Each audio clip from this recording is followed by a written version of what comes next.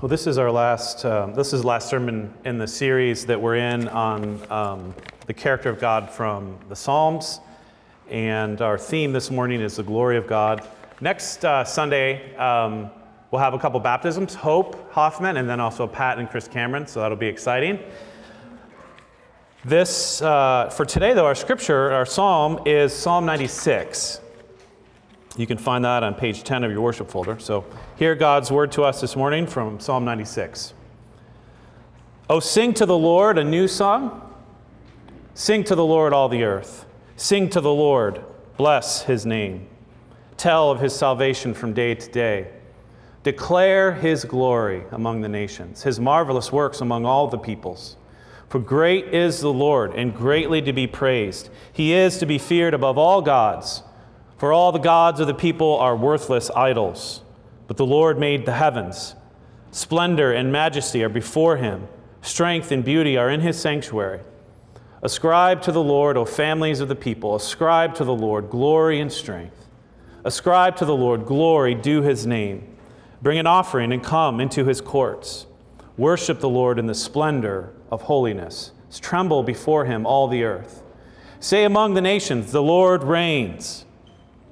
Yes, the world is established. It shall never be moved. He will judge the peoples with equity.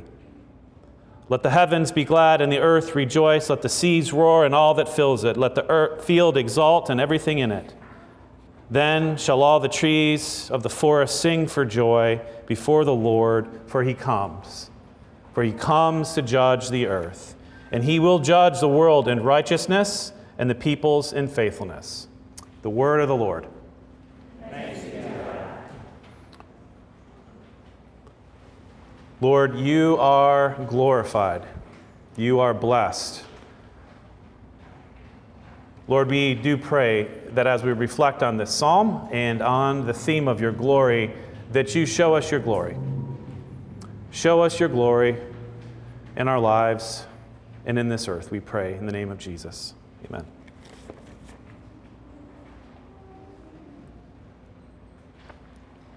If you grew up going to church, worship is most likely something that is instinctual in your life. If someone were to ask you, so why do you worship? Why do you worship God? Not whether God exists, but why do you worship? You'd probably be like, huh? Like, what do you mean? What do you mean? Worship is so basic and natural that you might never have thought to ask the question or try to answer the question, why do I do this? Why do I worship God? But this is not the case for everyone. I recall a conversation with a neighbor, a secular, non-Christian neighbor. He found it very strange and odd that people gather together to sing songs of praise and adoration for God that they can't see. Why do you do that? What's the point of that? And here he wasn't actually, it wasn't so much that he was objecting to the existence of God, but why does God ask that of you? Why does God ask you? Why does God need that? Why does he need your worship? Again, he wasn't trying to be dismissive. He just didn't really have a category for worship. It was foreign to his imagination and his own experience. He, at least according to traditional religious ways of thinking about it, he just didn't worship. He didn't worship anything. And so he found it a strange thing. So what's the point? What's the point of worship? I think for many people, ourselves included, who are shaped and swim in a secular age, as I often talk about our culture, the idea of worship just seems strange and odd. The theologian, the Greek Orthodox theologian Alexander Schmemann has one of the best definitions, I think, of secularism or the secular. He says that the secular is the negation of man as a worshiping being. The negation of man as a worshiping being. In other words, the reality of the secular is the canceling out, if you will, of worship as something that is central to understanding our humanity. We often think of secularism or the secular is that which is antagonistic, explicitly against God's existence or Christian things, and there's an aspect of that, I think, that's true. But I think the deeper, more subtle influence of living in a secular age is that God is just not really relevant to life, right? I mean, belief in God is an option. You can believe in God if you want to. You don't have to. But we don't need God to explain the world to us any longer. We don't need God to explain medicine and science. We don't need God to explain ourselves. And so more and more, life in a secular age is one in which the reality of God is squeezed out more and more to the margins of life. It's good for those who choose it, who want to embrace it, but it's not necessary. Not necessary for understanding myself, not necessary for understanding the world. That's what Shmemen means by the negation of man as a worshiping being. And so when you think about this idea of worship, I go to church and I sing songs and I worship. Why? Why do you do that? See, my neighbor's question makes a lot more sense against this backdrop. Why are you here today? Why are you here today? Why are you here to worship? The psalmist gives us an answer that can be captured in one word. Glory. Glory. God is glorious. He has all the glory. And as the one with all the glory, he deserves all the praise, all the worship. Declare his glory among the nations, his marvelous works among all peoples. And here, as you read this psalm, the psalmist, he's piling up all these verbs of command related to glory.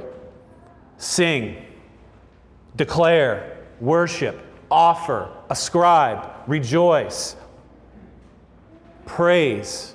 These are the logical, natural, instinctual responses of the creature as a human being that is in the presence before the glory of God. Why do we worship? Glory. We worship because God is glorious. But this begs a question. What is glory? What is glory? In what sense is glory an attribute of God? So we've been in this series through the summer looking at the attributes of God, like mercy and justice and wrath, omnipresence and eternity. And if you remember, an attribute is a description of God's character and nature. There are, I talked about two different kinds of attributes. Communicable attributes, in other words, ones that we can share in and participate in, like love and righteousness and justice. And then there's those that cannot be communicated. Those like eternity, omniscience, immutability, almightiness, right? Those are things that mark God off as God from creation and creatures. But what does glory as an attribute fit into this understanding? Glory is hard to categorize. Sometimes God's glory is something that God seems to want to share with his creatures. At other times, God is jealously protective of his glory. And in some cases, coming close to his glory and touching it results in death. It's not a traditional attribute in the way we think about it. But glory is something more that we say about God as he becomes known to us. We say that God is glorious. What we're saying has to do with his immanence as it becomes known and recognized to us. By immanence, it's that word for greatness, right? So again, the psalmist says, "For great is the Lord. Great is the Lord, and greatly to be praised. He is to be feared above all the gods." God's glory is his greatness, his majesty, his superiority, his perfection, his awesomeness, that becomes visible and encounterable, in a sense, in the world. It is often used, glory, in the sense of fame or recognition. Isaiah 6, holy, holy, holy is the Lord God Almighty. The whole earth is full of his glory. Psalm 19, the heavens declare the glory of God, and the sky above proclaims his handiwork. According to the Psalms and the prophets, the greatness, the awesomeness, the majesty of God are pervasive through the entire cosmos that can be known and seen. Glory is often depicted as well in terms of light or as a cloud within the tabernacle or the temple or on a mountaintop, where you have the glory is almost like a thing, a kind of visible presence of God, where it comes and where it goes. Glory is not simply one character quality in God, such as love or justice, but glory, in a sense, is all God's attributes, all that God is, together manifesting and becoming known in our presence. Glory is a totality of God's character revealed to us. Here's where I want to introduce you to one more word maybe you're not familiar with when it comes to the way theologians talk about God. The attributes of God are nothing less than what we might call the perfections of God. The perfections of God. God is a perfect being. God is perfection. God is self-sufficient. He is lacking in nothing. He's not just lacking in nothing. He is the fullness of being, overflowing life, plenitude of being. He is perfect.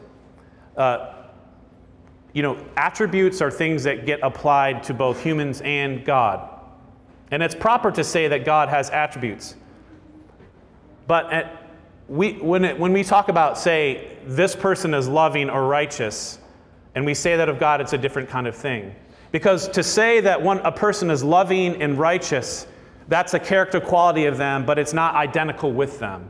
By which I mean is that there's always a love and a righteousness and a standard that is outside of them. But when we say that God is loving, that God is righteous, we're saying God is love, God is righteousness. He is the perfection of it. It is actually identical with his very nature and being. There is no standard of love, there is no standard of justice, which is outside of God, that God has to meet and look to.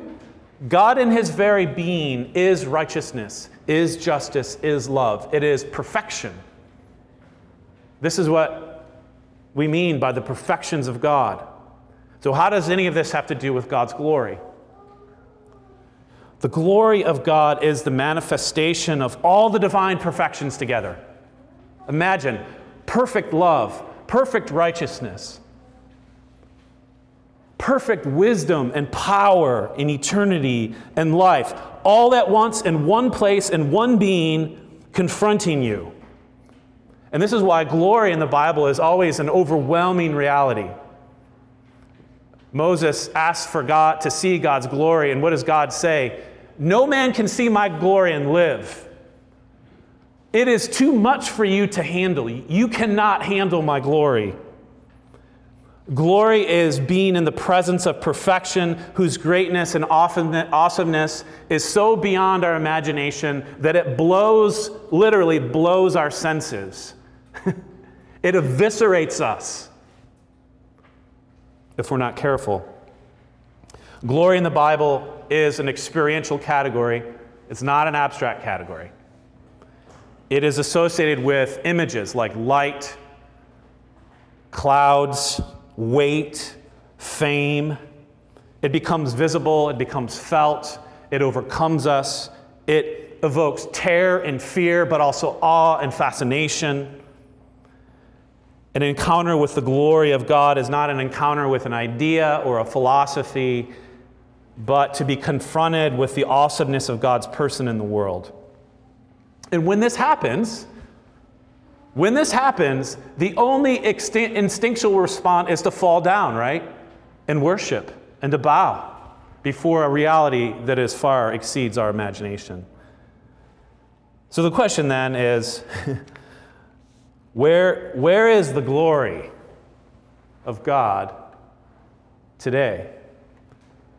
Where is the glory of God in our world? Again, to the modern imagination, the very existence of God is questionable. To assert that God is glorious is beyond questionable. We don't see this God. If you remember the title of the late atheist Christopher Hitchens' book, God is Not Great. God is not great. That's the title of his book. How do we worship a God when it seems that the glory has departed? That is the sense I think we have of living in our time, that glory has departed. The book of Ezekiel, one of the prophets, records a story from the history of Israel when they were in exile in Babylon. And Ezekiel has a vision of the temple in which the glory of God leaves the temple in Jerusalem. And that glory in the temple is depicted as 4 living creatures, which he had a vision of in the very beginning of the book. And the 4 living creatures, they withdraw from the threshold of the temple and they ascend up on the cherubim, up above the temple, and they go away. And the departure of God's glory in the book of Ezekiel is a sign and a symbol of God's judgment on Israel for its idolatry and its wickedness. And the reason they are in exile is because of their idolatry. But that's not where the story ends in the book on glory. Really, the whole book of Ezekiel is a reflection on what does it mean for the people of Israel to reorient themselves to the glory of God. No longer, though, do they have a temple in the promised land in Jerusalem in which to look at the glory of God. Now they have to find the glory of God in the land of exile in pagan Babylon. Now, the historical circumstances between Ezekiel and our own time are very different, but I think there's a lot of similarities. Christian spirituality in our age is kind of like learning to experience glory in exile, without a promised land, without a glorious temple and king, with all the pomp and circumstances of a kingdom. So how do we do that? How do we orient ourselves to God's glory in our own time and in our own lives? And I want to, in the last half here, I want us to reflect a little bit more on Psalm 96. And practically, what does it mean for us to engage God's glory? What does it mean for us to orient ourselves to God's glory in our life? And there's 3, I'll call them orientations we need. The first orientation is this. The glory of God needs to be the end of your life. The glory of God is the end of our life. This is the overriding theme of this psalm. It's the overriding theme of all the Psalter, of really the entire Bible. The glory of God is the end of our life. And by end, I mean the purpose, the goal, the direction, the destination point, but the end as well, right? When my life comes to an end, I will see him face to face. The Christian spiritual tradition developed a category to talk about this. It was called the beatific vision. The beatific vision. And the beatific vision means it spoke to this end. It was the consummation of my life, which ends with a full beholding of God face to face, with his glory full. 1 John 3, which was our assurance of pardon. Beloved, we are God's children now, and what we shall be has not yet appeared. But we will know that when he appears, we shall be like him, because we shall see him as he is. In other words, we will be glorious as he is glorious, and we see him face to face. This is what is meant by the beatific vision. It is to see God face to face, which means that we ourselves are completely transformed and glorified. I think that this is beautifully captured in the very first question and answer of the Westminster Shorter Catechism. What is the chief end of man? The chief end of man is to glorify God and enjoy him forever. What is the chief end of human beings? The chief end of every human being, man, woman, child, is to glorify God and to enjoy him forever. There's nothing more ultimate than this. It's helpful, I think, to step back then and ask this question: what has become the ultimate end or ends in our own age? And I like to put it in the form of a catechism. You might consider this the first question and answer of the catechism of a secular age. What is the chief end of a human person? The chief end of a human person is to find personal happiness and enjoy it in freedom. That is the catechism, the first question and answer of the catechism of a secular age. It is to find personal happiness and enjoy it in freedom. The end of life, we are taught from birth, everything around us, the whole advertising industrial complex, what we're taught as we live and move in our culture is that our end as human beings is our own happiness. And that all the universe and all the cosmos and all things should work together towards my happiness. Jonathan Edwards, the great American theologian, wrote a very dense, difficult treatise in 1765 called "The End for Which God Created the World." I kind of ripped my sermon title off from that. And in that essay, Edwards takes up this question about ends. And he asks this question: why did God create the world? And even, 300 years ago,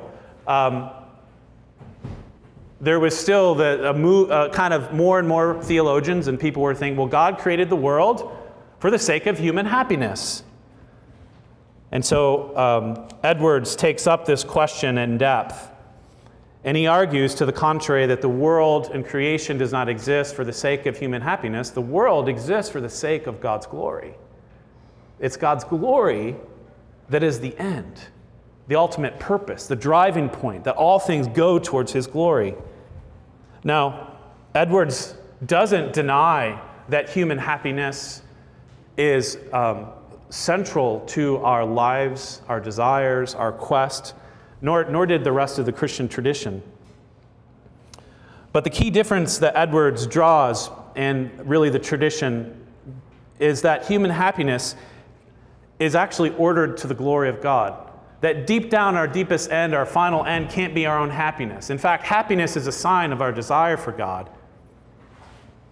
Deep down, a desire for happiness is a desire for God. Happiness can't be our final end. It has to be understood as that which leads us to God. Our final end is God and God alone and God's glory, and we will never experience the fullness of happiness until we experience it with God as our ultimate end. God is the highest end of our life. Now, I think this makes sense to us, but I think it's more difficult for us to actually to live out.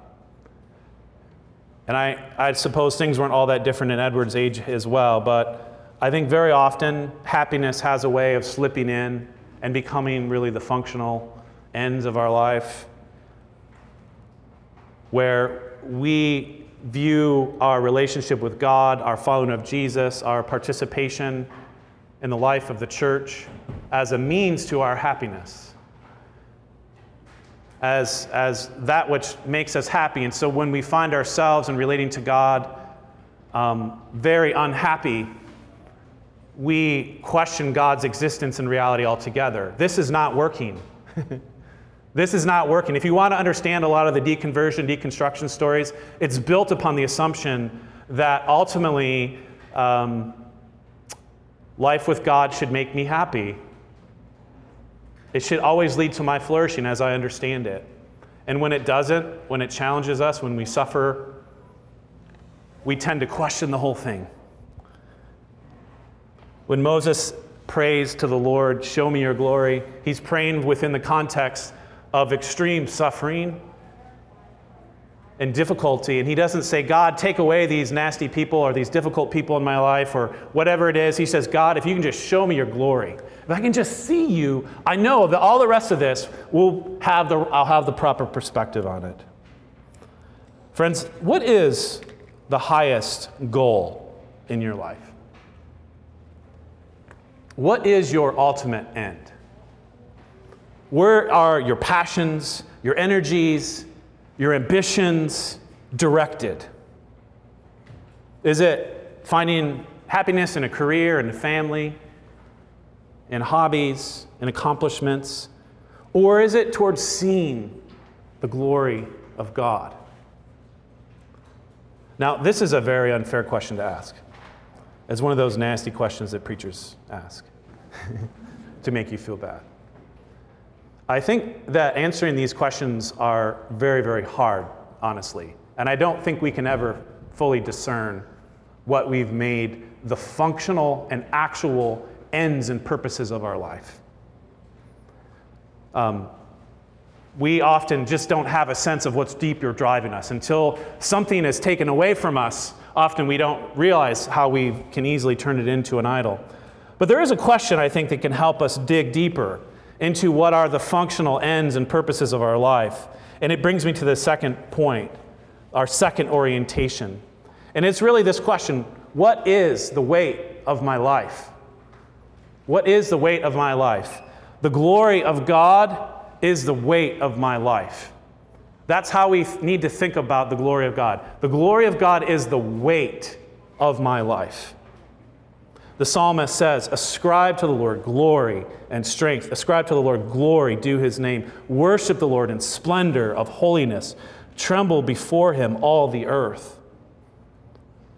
Glory is that which has strength and brilliance and magnitude and splendor in your life. It's that which causes you to tremble.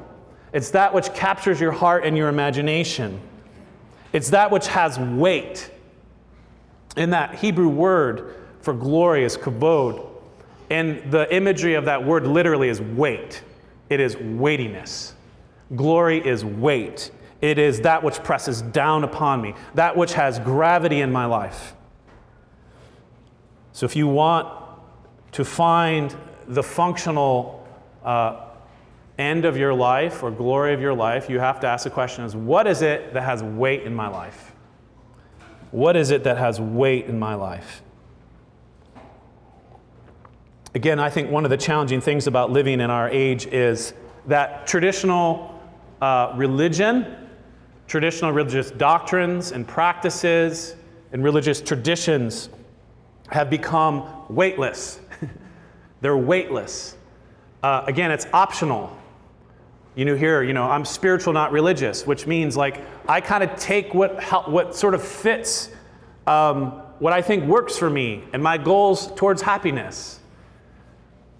To live in a secular age is to live in a time in which, again, because all religion is optional, and you can mix and match, but that means that all religion then is weightless. I mean, you can pick and choose as you like. And so living spiritually in our time is like living in a zero gravity chamber, right? Where we're sort of pushed and we're bouncing off walls from here to there. But it's very hard for us to have a sense that there's this weightiness, there's this gravity to the existence and the reality of God. We live in a zero gravity chamber. But that doesn't mean, however, that there are not glories. There are not things with weightiness in our lives and in this world. There are all kinds of them. They are what you might consider substitute glories. If we want to know what the functional glory in our life is, we need to ask some hard questions. What are the things in your life that have gravity? What are the things that captivate your attention? What has magnitude? What gets you emotional? What makes you tremble? What gives you incredible pleasure? What do you dread and fear? These, whatever that is, that's glory. That's the glory of your life. And I think I speak for myself here, but I think it's true as a general statement about our culture. The biggest thing in there is going to be the self. My pleasure or my pain. My pleasure becomes my glory. Or my pain, or my suffering. I can't ever not stop thinking about it. It's just there. We live in a culture that is obsessed with the self, with its own glory. It commands and captivates our attention, and we can't stop thinking about ourselves. But these are false glories. These are substitute glories. The real glory is from God. For great is the Lord and greatly to be praised. He is to be feared above all gods. For all the gods of the peoples are worthless idols. But the Lord made the heavens. The splendor and majesty are before him. God's glory for the psalmist just simply cannot be compared to any other glory or any other God. It says, all the gods of the nations or of the peoples, literally in the Hebrew, are ungods. They're ungods. They're worthless idol. They're empty, vacuous. They have no real weight. You might let them weigh you down, but they actually do not have the weight of real glory. Experiencing the glory of God as the weight of our life is the difference between a mere belief that God exists and an actual experience of the glory of God. Where God there's a weightiness to God's reality in us. To glorify God is to worship him. It is to make him the weight of our life. Now, the question you might be asking is like, okay, how do I do that? How do I do that? And here I want to just sort of step back a little bit. The glory of God is not abstract. It is very concrete. It is not a generic religious feeling. It is not a general luminosity that just shows up. The glory of God is a concrete reality that only becomes fully known to us and fully real to us in the sight of God, the Holy Trinity. The glory of God is a triune reality, Father, Son, and Holy Spirit. The fullness of his glory is revealed to us, in other words, in the saving actions of God, Father, Son, and Spirit towards us. And I think this is so important because glory is not something you achieve, right? Remember what Paul says, for all have sinned and fallen short of the glory of God. Glory is not something you can achieve or you can gain for yourself. And it's not a question of, taking the commands of God more seriously or finding some cool ancient Christian practices that have an aura of mystery and holiness about them. It's not about, being more serious about following Jesus and suffering. The only way you experience God's glory more fully and the weight of God's glory is by understanding that it comes to us as a gift in the person of Jesus Christ. Making God the glory and the weight of your life comes when we embrace the gospel more fully in our lives. For in the gospel, the glory of God is fully revealed. It is fully revealed and given to us in the person of Christ. And so my final point is this, and I'm wrap up here. The final orientation is this: Christ is the glory of my life. Christ is the glory of my life. As the writer of Hebrews says, he, that is Jesus, is the radiance of the glory of God, the exact imprint of his nature, and he upholds the universe by his power. If this psalm has anything to teach us about Jesus by way of anticipation, I think it is this, that the glory of God deepens in our life not by means of dread, but by means of attraction. The psalmist says, splendor and majesty are before him, strength and beauty are in his sanctuary. The glory of God in the person of Jesus reveals fully the splendor and the majesty and the beauty of God. God is beautiful. That's part of what glory is about. It's just beautiful. And the beauty of God becomes most fully real and evident in the person of Jesus Christ. And the more that we gaze upon him and his works, like we would gaze upon a painting and study it and reflect upon it and lose ourselves in it, the more lovely he becomes, the more glory becomes the weight of our life.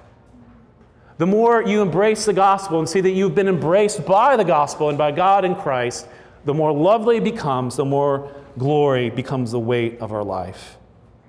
And really, this glory is this attraction, this force that pulls us in towards God, and is nothing less than God's love for us.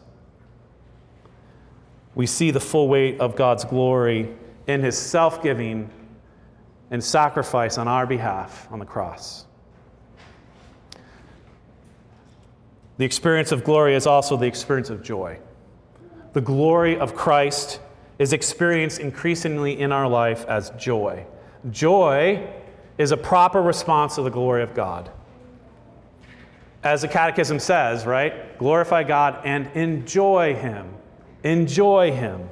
We don't forget that. Don't miss that the glory of God is the human being's highest happiness, the human being's highest joy. The psalmist knows this. All the creation knows this. Let the heavens be glad and let the earth rejoice. Let the sea roar and all that fills it. Let the field exult and everything in it.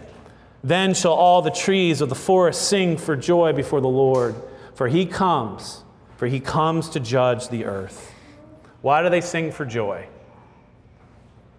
Because when God, the real king, shows up, in all his glory, all the fraudulent rulers, all the pseudo-glories that have tyrannized us and distorted reality are vanquished.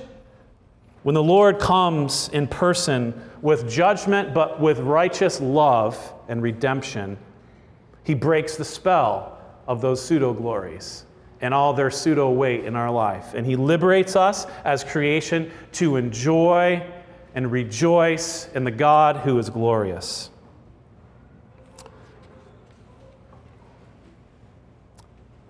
The early church father Irenaeus sums up this well. He says, the glory of God is man fully alive, and the life of man is a vision of God. The glory of God is man and woman fully alive, and the life of man and woman is the vision of God. To see God face to face, friends, to behold his glory is what it means to be a human being that is fully alive.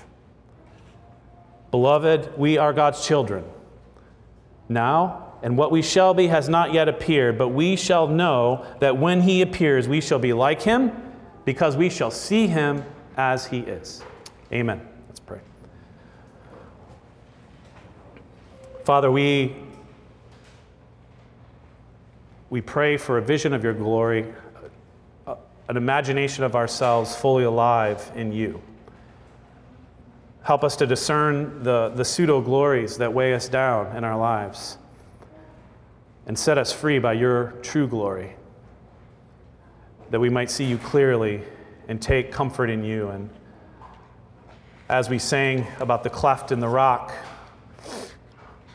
that you might put us in a cleft, that as your glory passes, you might keep us safe. As we come to this table, may we see your glory again and your love. We pray all this in the name of Jesus. Amen.